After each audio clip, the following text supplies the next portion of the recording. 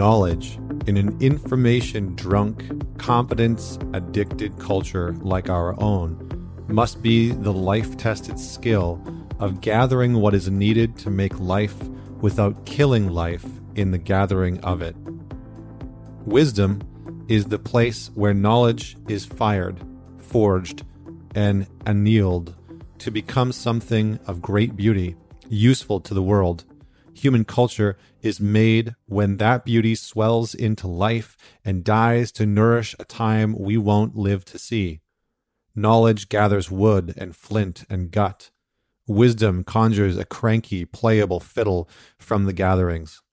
People who have been bathed in the grief and love for life play some small magnificence on those fiddles together and sing their unknown songs and make human culture. Whew. So those are the words of my guest today, Mr. Stephen Jenkinson. I'm just going to read you one or two more of his words because, I mean, they are prophetic, I believe, in nature. So this is him speaking of the elder, the role of the elder in our culture. He says, the work of the elder is determined entirely by what prevails and what ails a people at a given time. I really love that sentiment because in many ways it speaks to the time that we're in, that in some ways there is chaos in our current midst, and that the elders that we are surrounded by are really in some ways entrenched in that same chaos. One more of his excerpts here.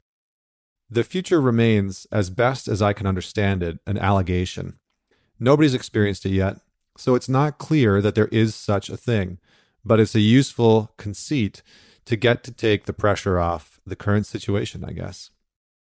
So in some ways, this is what Stephen and I are going to talk about today. So Stephen Jenkinson is a teacher, an author, a farmer, an activist. He is the founder of the Orphan Wisdom School in Tramore, Canada, which is kind of out in the boonies in Ottawa. He's the author of 4 books that include Die Wise, a manifesto for sanity and soul, which I'm currently consuming and is absolutely wonderful and breathtaking. And he has a very poetic way of writing.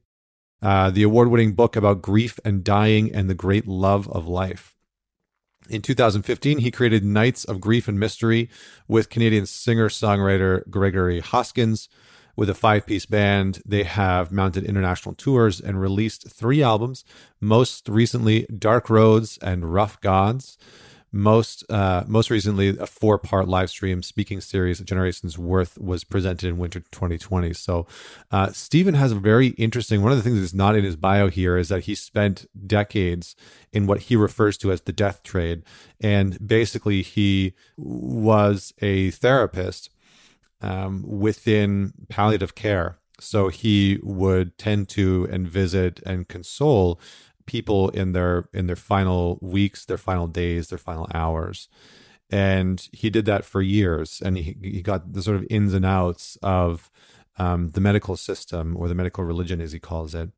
We are not going to talk about those things on this podcast today, although I do believe that Stephen will be back on the show to talk about some of these components.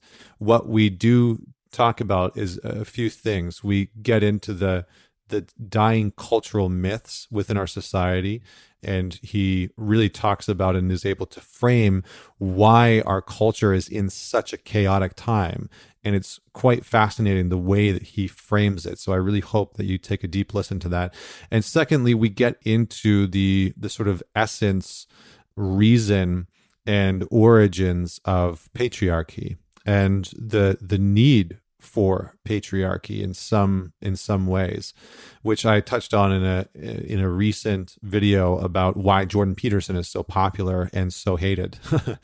So we touch on that and talk about what those things mean, what they look like, how we can embody those pieces, and what we need to sort of quote unquote do in order to have a sort of quality of resurgence to the type of patriarchy that Stephen speaks about, not the sort of framework that is, constantly spouted within our modern culture, but the essence and the origin and the etymology of what patriarch and patriarchy stands for. So I hope that you listen to this with an open mind.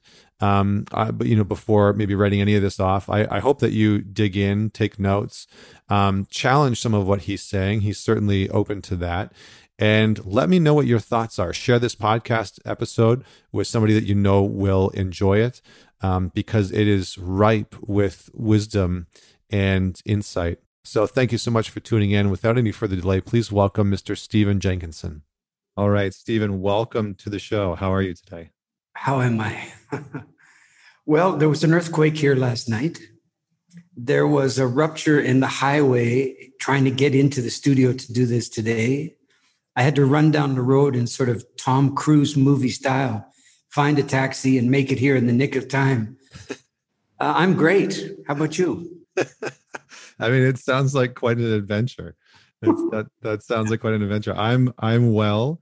I just recently brought a son into the world, and he was ahead of time, but on time, in perfect timing. So I'm very well. I'm running on adrenaline and excitement and joy and newness and just tremendous amounts of new experience. So I'm quite well. I remember those days. I can hear it in your voice. Congratulations. Thank you. Thank you so much. Well, we'll begin our conversation. I've interviewed hundreds of guests now, and I've asked them all the same question, and it usually derives a very sort of fruitful story. And so I'll start with that, which is, tell us a story about a defining moment in your life that has possibly made you who you are today. Oh, boy. Well, first thing to say is I don't really tend to exercise dominion over the ebbs and flows of my days. It's the only humility I'm able to routinely achieve. Everything else is fitful, but I don't know how I got like this. I remember things, but I think, and I'll give you a story in a second as soon as I come up with one, but I would say that the process of elimination has been my closest friend. Really, I suppose in my 20s, 30s, and even into my 40s, I was unwittingly experimenting with a lot of other people's styles, abilities, inclinations, and what have you. And I just ran out of all that. Nothing else stuck. And what I was left with was the guy that you thought was a good idea to interview. So it's not a lot to brag about, but it makes, spending a lot of time with yourself bearable, I think. But I mean, here's one that just leaps. And I suppose it's a defining moment, though I was too young to know at the time, and maybe those can be the most compelling. So I'm 3.5 years old, and the particulars I don't recall except from my mother's point of view. But I'm hospitalized for something nobody can figure out. And within about a day or less, I'm diagnosed with spinal meningitis. Now, spinal meningitis in the late 1950s was for an infant was all but a death sentence. And so I was dying. And this part I do remember very clearly. There was a moment, and I was lucky enough to recall it in vivid enough detail to write about it in a book called Die Wise, where in those days, the visiting hour arrangement was heavily policed. I suppose we're back in those days again, from what I hear. But it fell to the nurses, like they didn't have enough to do back in the 1950s, that they actually had to police and enforce the end of visiting hours. So imagine if you can, and since you're a new parent, I don't think it'll be a leap for you to imagine it, that your child's in the hospital, has been diagnosed with a life-threatening illness, which is going to turn one way or another, presently, like in any hour over the next day or so. And the mythical bell rings and you're obliged to return home. And the nurse comes and basically shows you the door.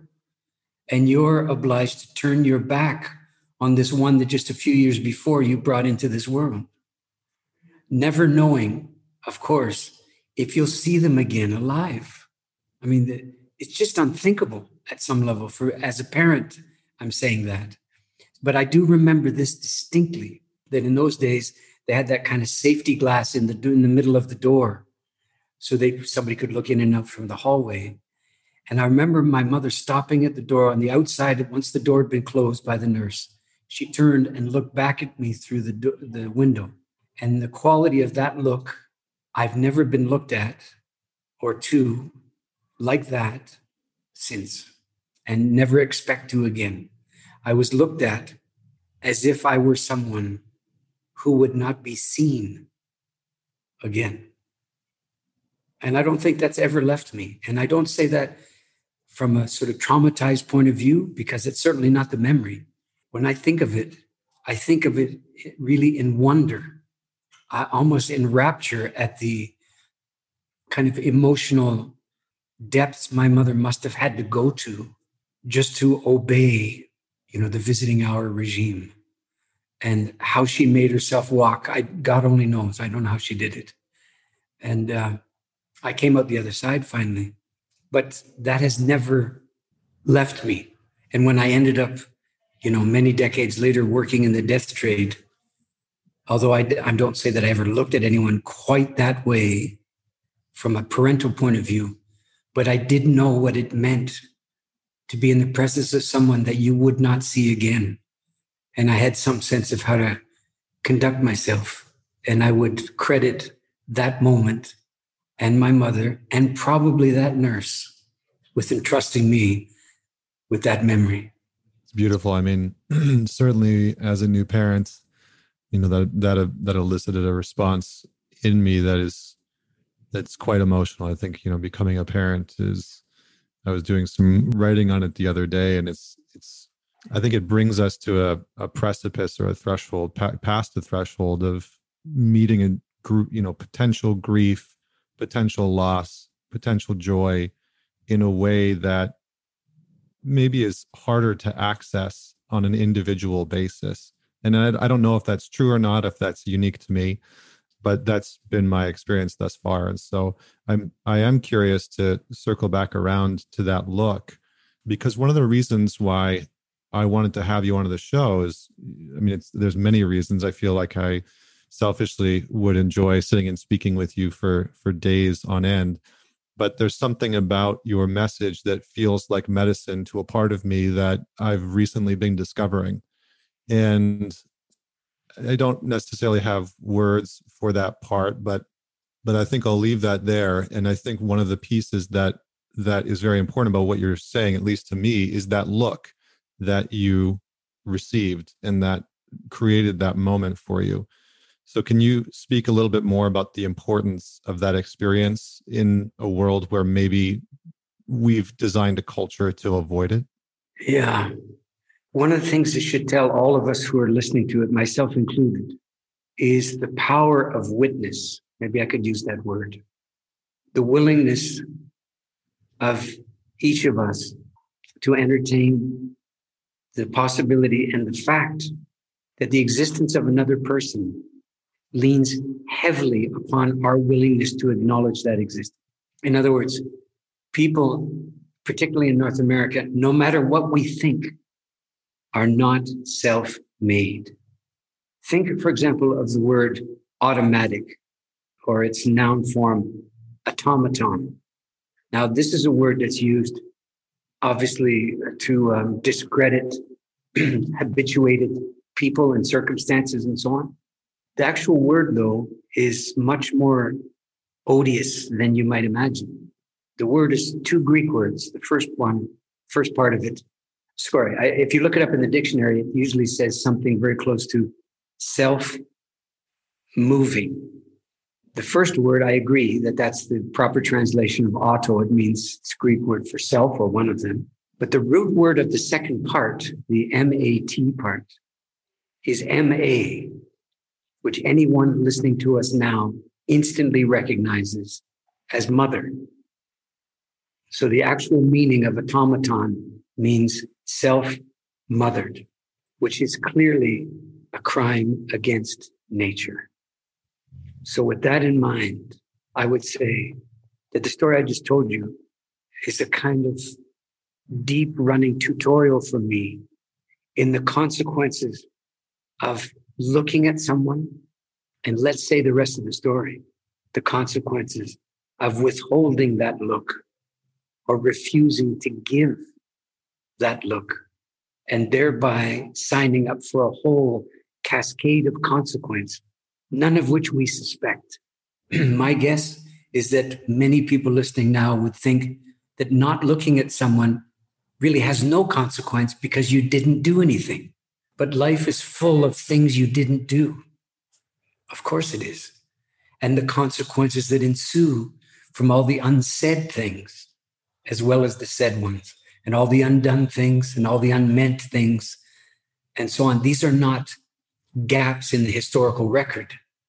They're part of the historical record, personally and culturally. So I suppose I revel in that little vignette probably at my mother's expense, because it gave me the chance to know what it meant to be on the receiving end of someone's willingness to really see you. And what it does, among a host of other things, is create in you a sense of occasion and of merit, believe it or not. In other words, there's something in the depth of that look that translates internally as you are in some fashion or other worthy of being on the receiving end of such a thing. And of course, that's a subset of love that I'm describing. And this is one of the principal ways I think that we learn love, by being on the receiving end of it way before we were ever on the giving end of it. And if there's enough of that, then the giving, although it's an adventure at the best of times, but trying to love somebody with that skill in your back pocket, the skill of being able to be loved, which is a different skill entirely from the ability to be loved. Those two things together are a remarkable partnership with which to let's say, both burden and recognize the world and the people in it, and not just the people. I mean, while we're at it, let's exercise our animism to the full and imagine that there is some consequence, perhaps, for the rocks, the trees, the animals, the sky, the planets, and the rest of the story, for our willingness just to see them, not to pass judgment, not to, gush about what they make us feel, because that's not why they're in the world. But all of that together, maybe we occupy a minor God function there temporarily. Our willingness to see the world might be as close as we can come to making a world. And we practice with each other, and the world benefits. We withhold this from each other. And my guess is the world suffers too. Yeah, I agree wholeheartedly. And I appreciate you unpacking that and just being able to put a different quality of experience to it. I feel like it dovetails a little bit into one of the reasons why I actually wanted to speak with you. One of the many reasons why I wanted to speak with you. I've dug into a good amount of your work, and I'm really curious to get your thoughts on a number of things, but for the sake of brevity, I've really tried to distill it down into maybe one overarching topic that we can get into, maybe two if we're lucky.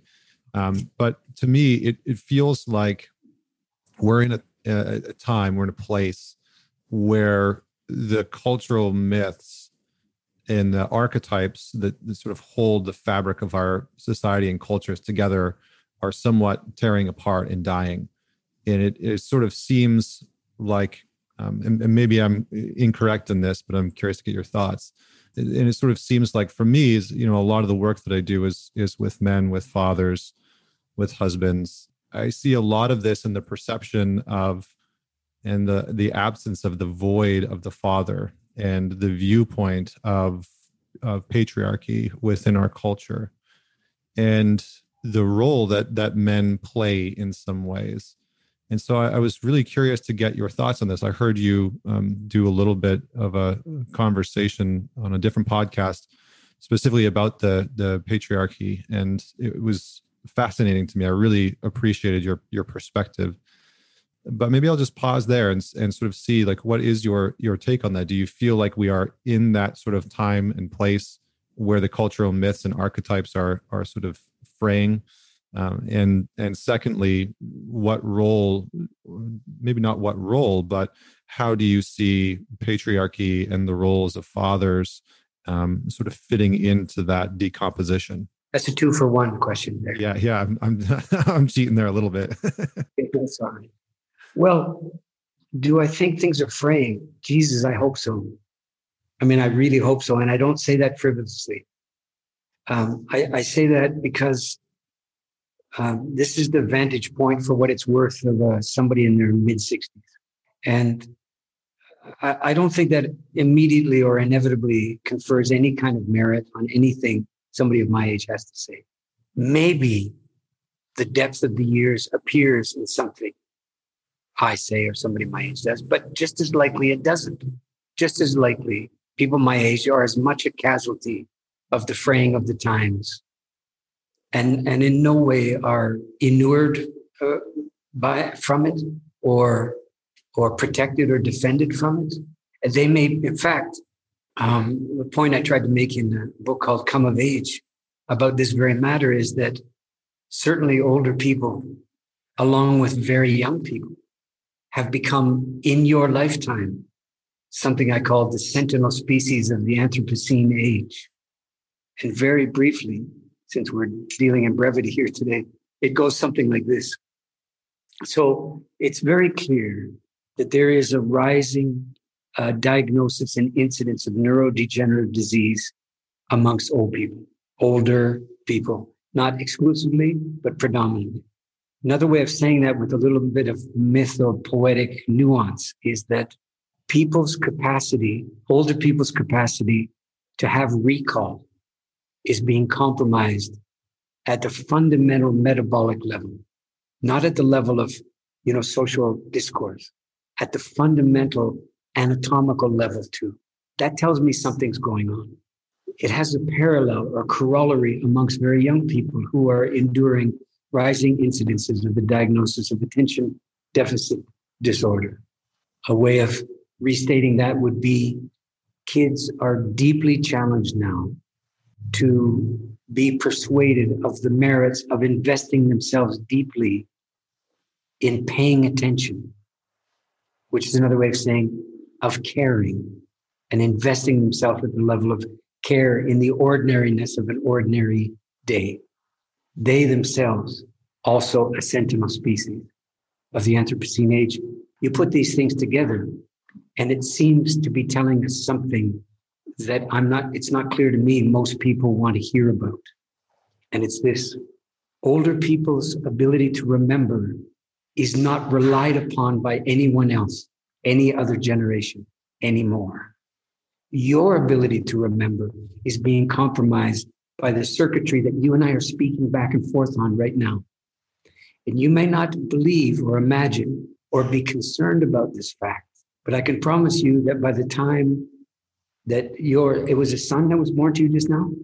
Yeah, it was, yeah. Okay, by the time your son is old enough to make decisions on your behalf, those days are coming.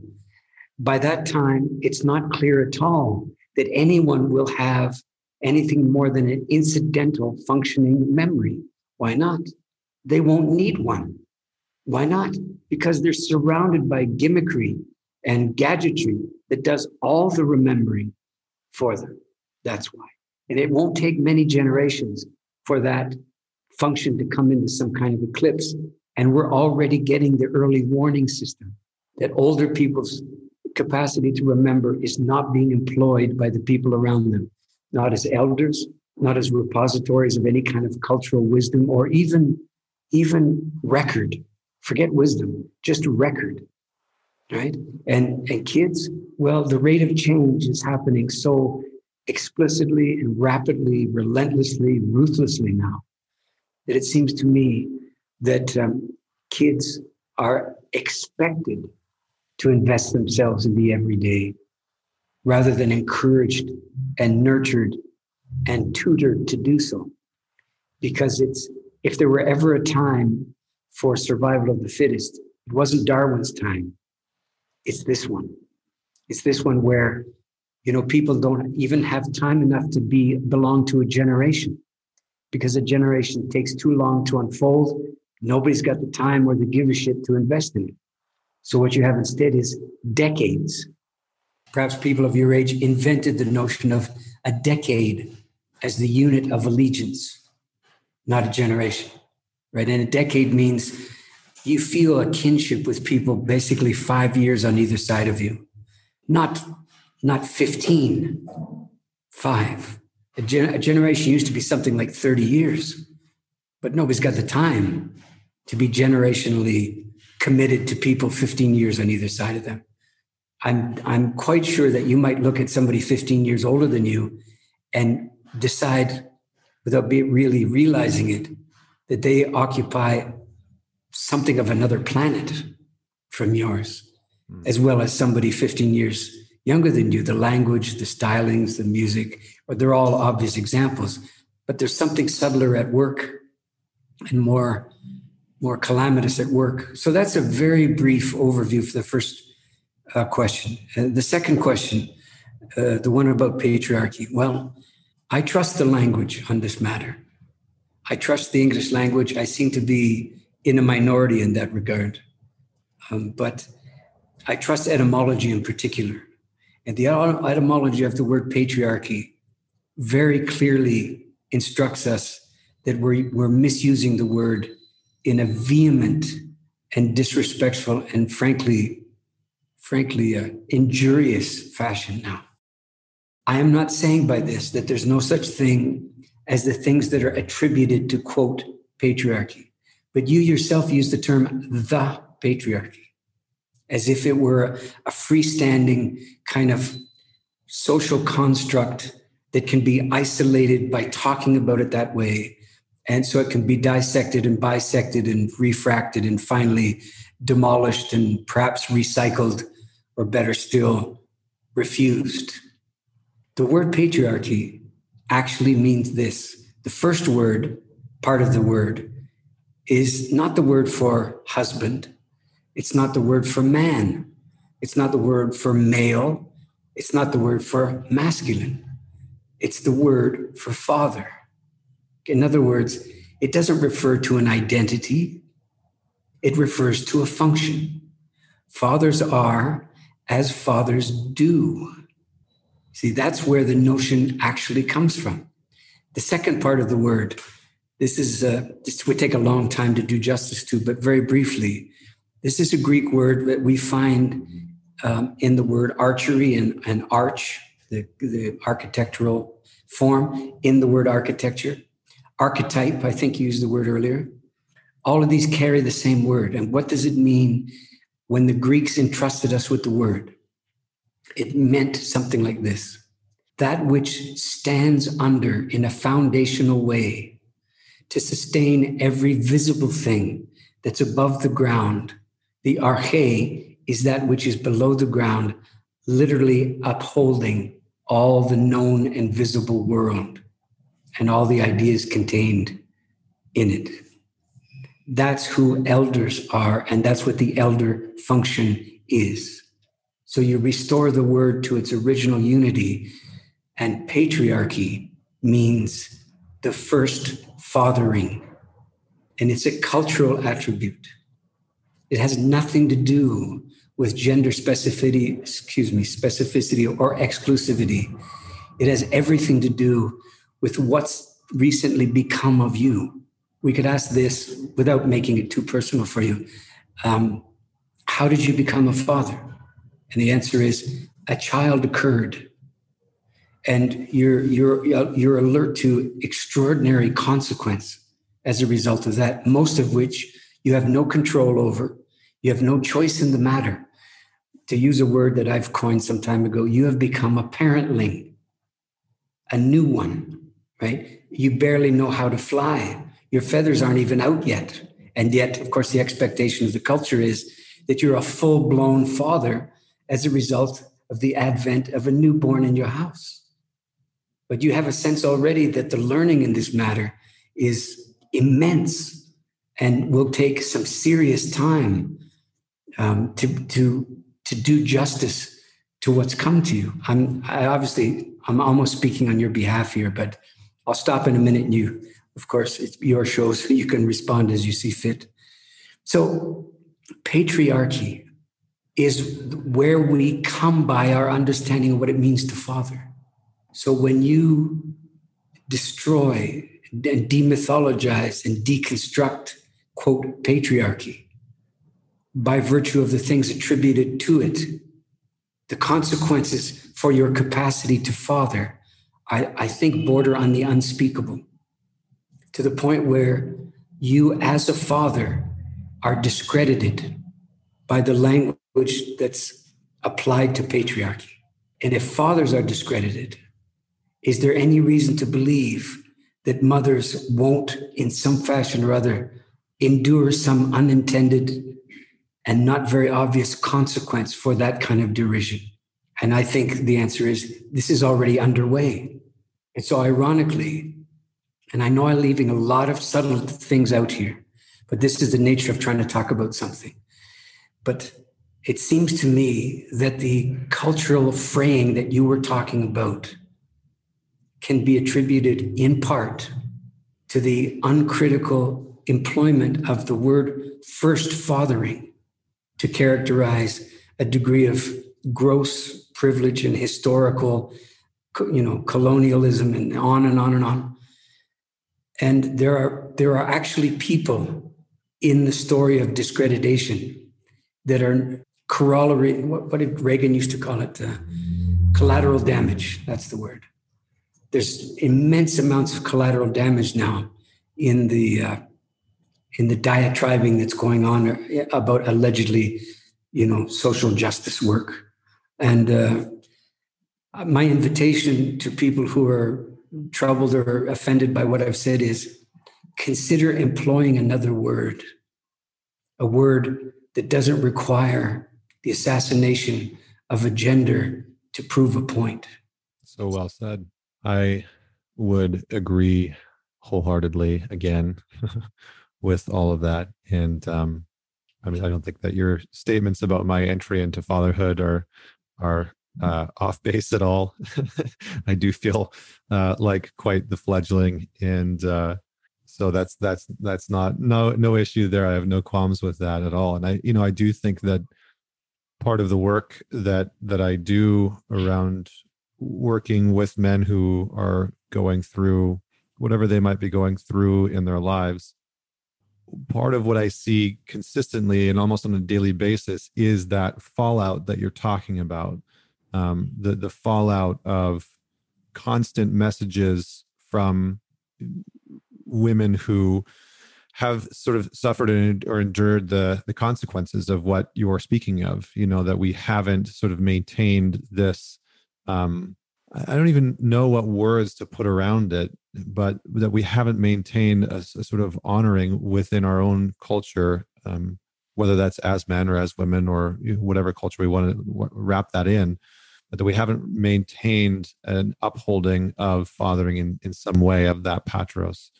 And I think that it's sort of bleeding out into many different avenues. I mean, we can see it through the research, if we wanted to go there, we can see it through the research that, a lot of the troubles that children face, those children often come from fatherless homes, whether it's runaways or addicts or, the list sort of goes on, dropouts from school. Much of that comes from a disconnected, disinterested, unsupported, unupheld father figure, whether he's physically present or not.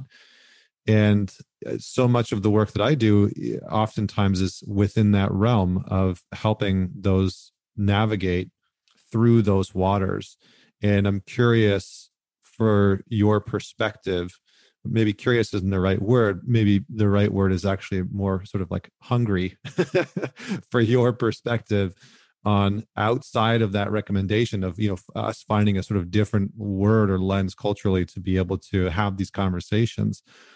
What direction do we move in? What role do we as men play within this conversation of upholding one another as fathers? And is it a cultural piece? Do things have to die away? I had Francis Weller on the show previously, who I really respect and admire as well. And he talked about us sort of culturally entering into the negredo, right? Into this sort of the blackening where things fall apart from an alchemical perspective. And I'm sort of left wondering, are we as men, as fathers, sort of left to watch things unfold and fray apart further? Or is there action in some way that we can take? I know that's sort of a very logical and linear question that's pragmatic and asking you for almost to give some form of advice to the men that are listening to this, but I can't help but pose the question. Allegedly, it's a guy thing, what you just did, but right. Not exclusively, though. Yeah. Well, I myself don't traffic in solutions. First of all, there's plenty of them out there. Most of them aren't going to be worth much when they're applied to the circumstance. There's no sense adding to them. But more importantly, there is a function that you alluded to early on in the question that I have come to treasure.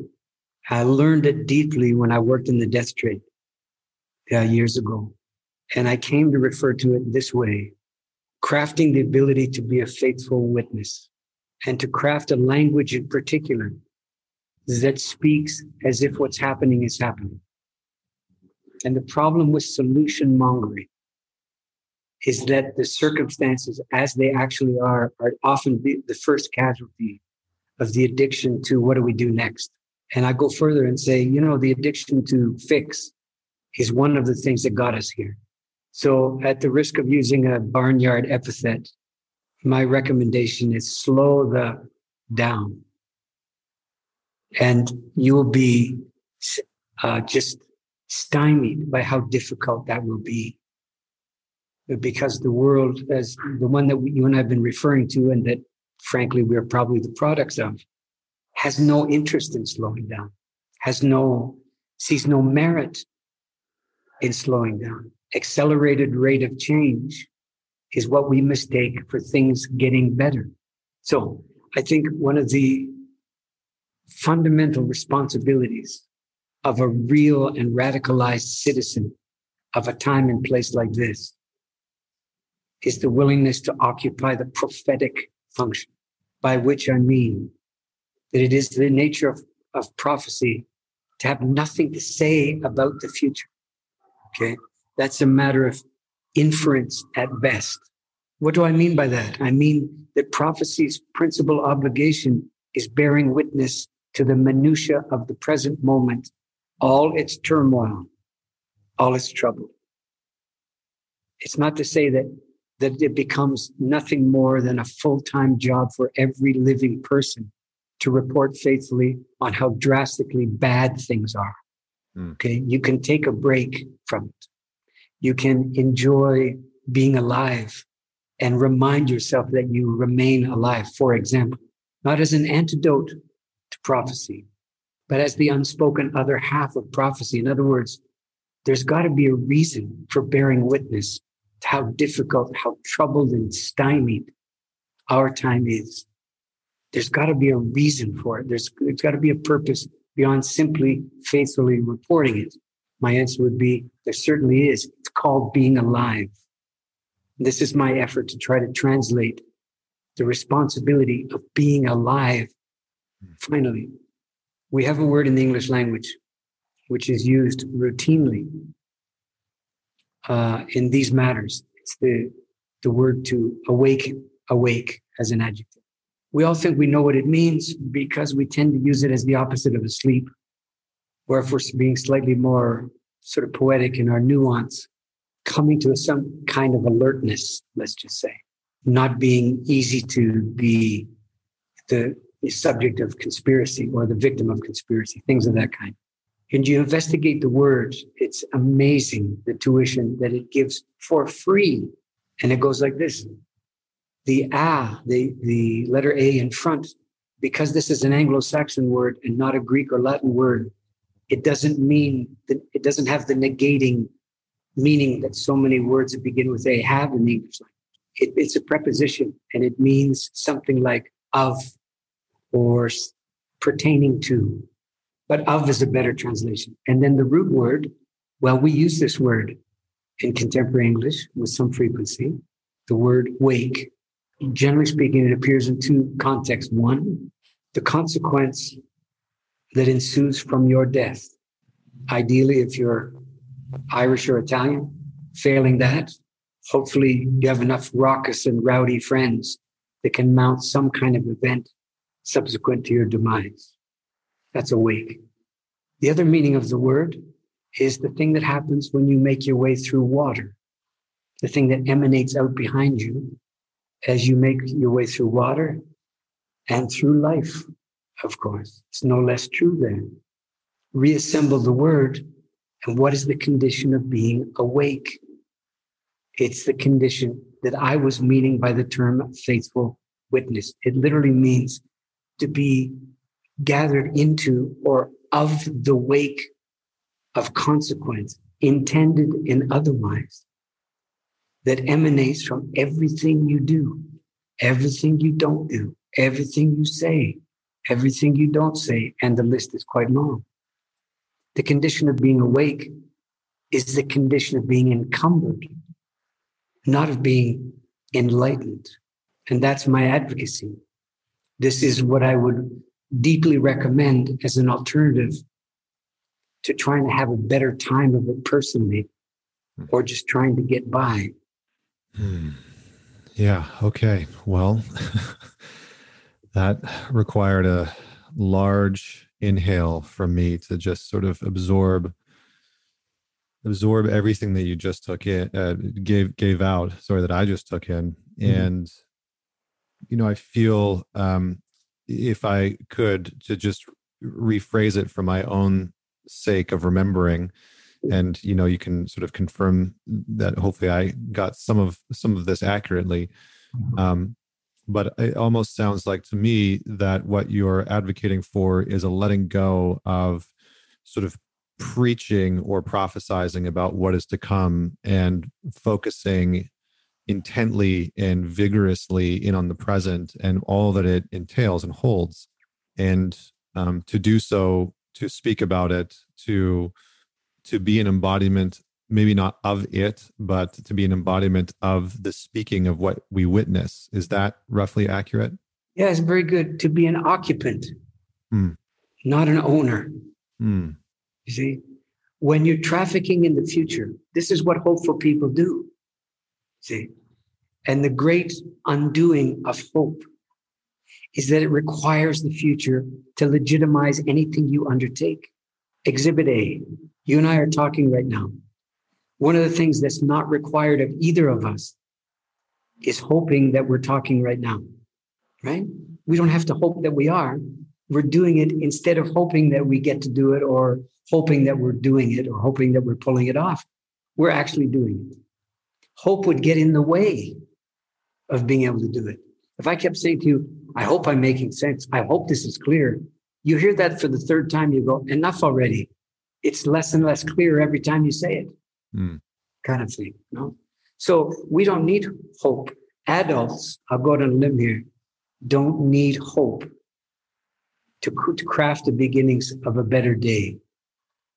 They need the willingness to fully occupy the troubles of the times and to become articulate, so that their particular kind of eloquence can be an eloquence that serves the trouble, not the alternative to the trouble only.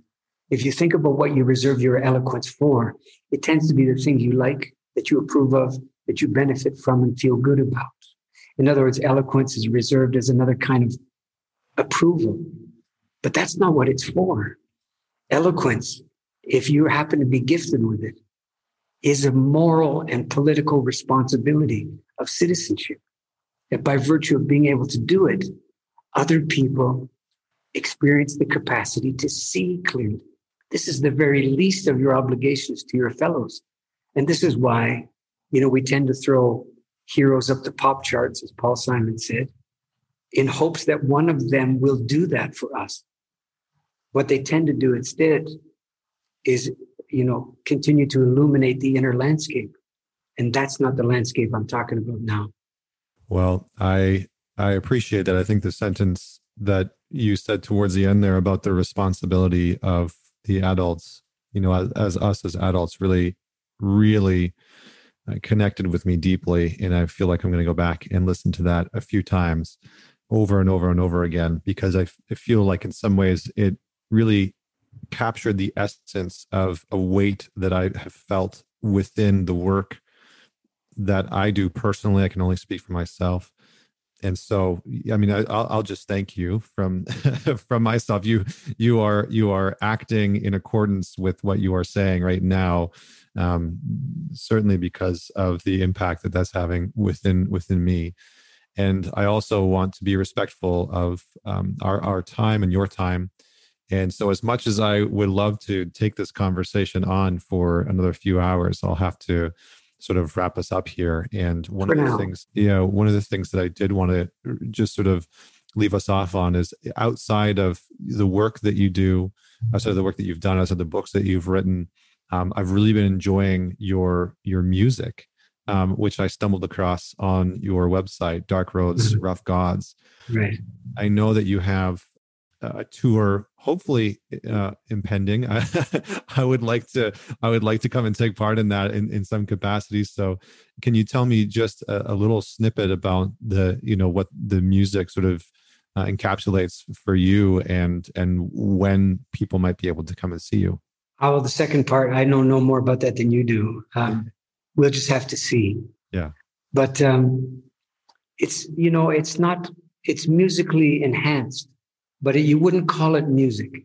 You'd probably call it something closer to bardic storytelling that's not overly careful with the prevailing sentiments and feelings of the age. In a nutshell, it's a bit anarchic, but that's another secret way of reestablishing an old archy by being anarchic for a while. Not for the sake of it, but deciding that it's enough already with the therapy, and it's enough already with trying to leapfrog over the things that trouble us so that we can just have an easier time of it. And maybe the adults among us can occupy, the obligation to stand and deliver in a time of trouble, so that the people who come recognize the trouble, and in so doing experience the possibility of proceeding otherwise. That's what it is. Wonderful. Wonderful. Well, thank you so much, Stephen, for your time and your words and your wisdom today. I deeply appreciate it. And, I hope to have you back on the show at some point in the future, just to sort of put that out, to loop back around to what we were talking about before. But I hope to find myself in the present moment with you again, speaking with you. So, yeah.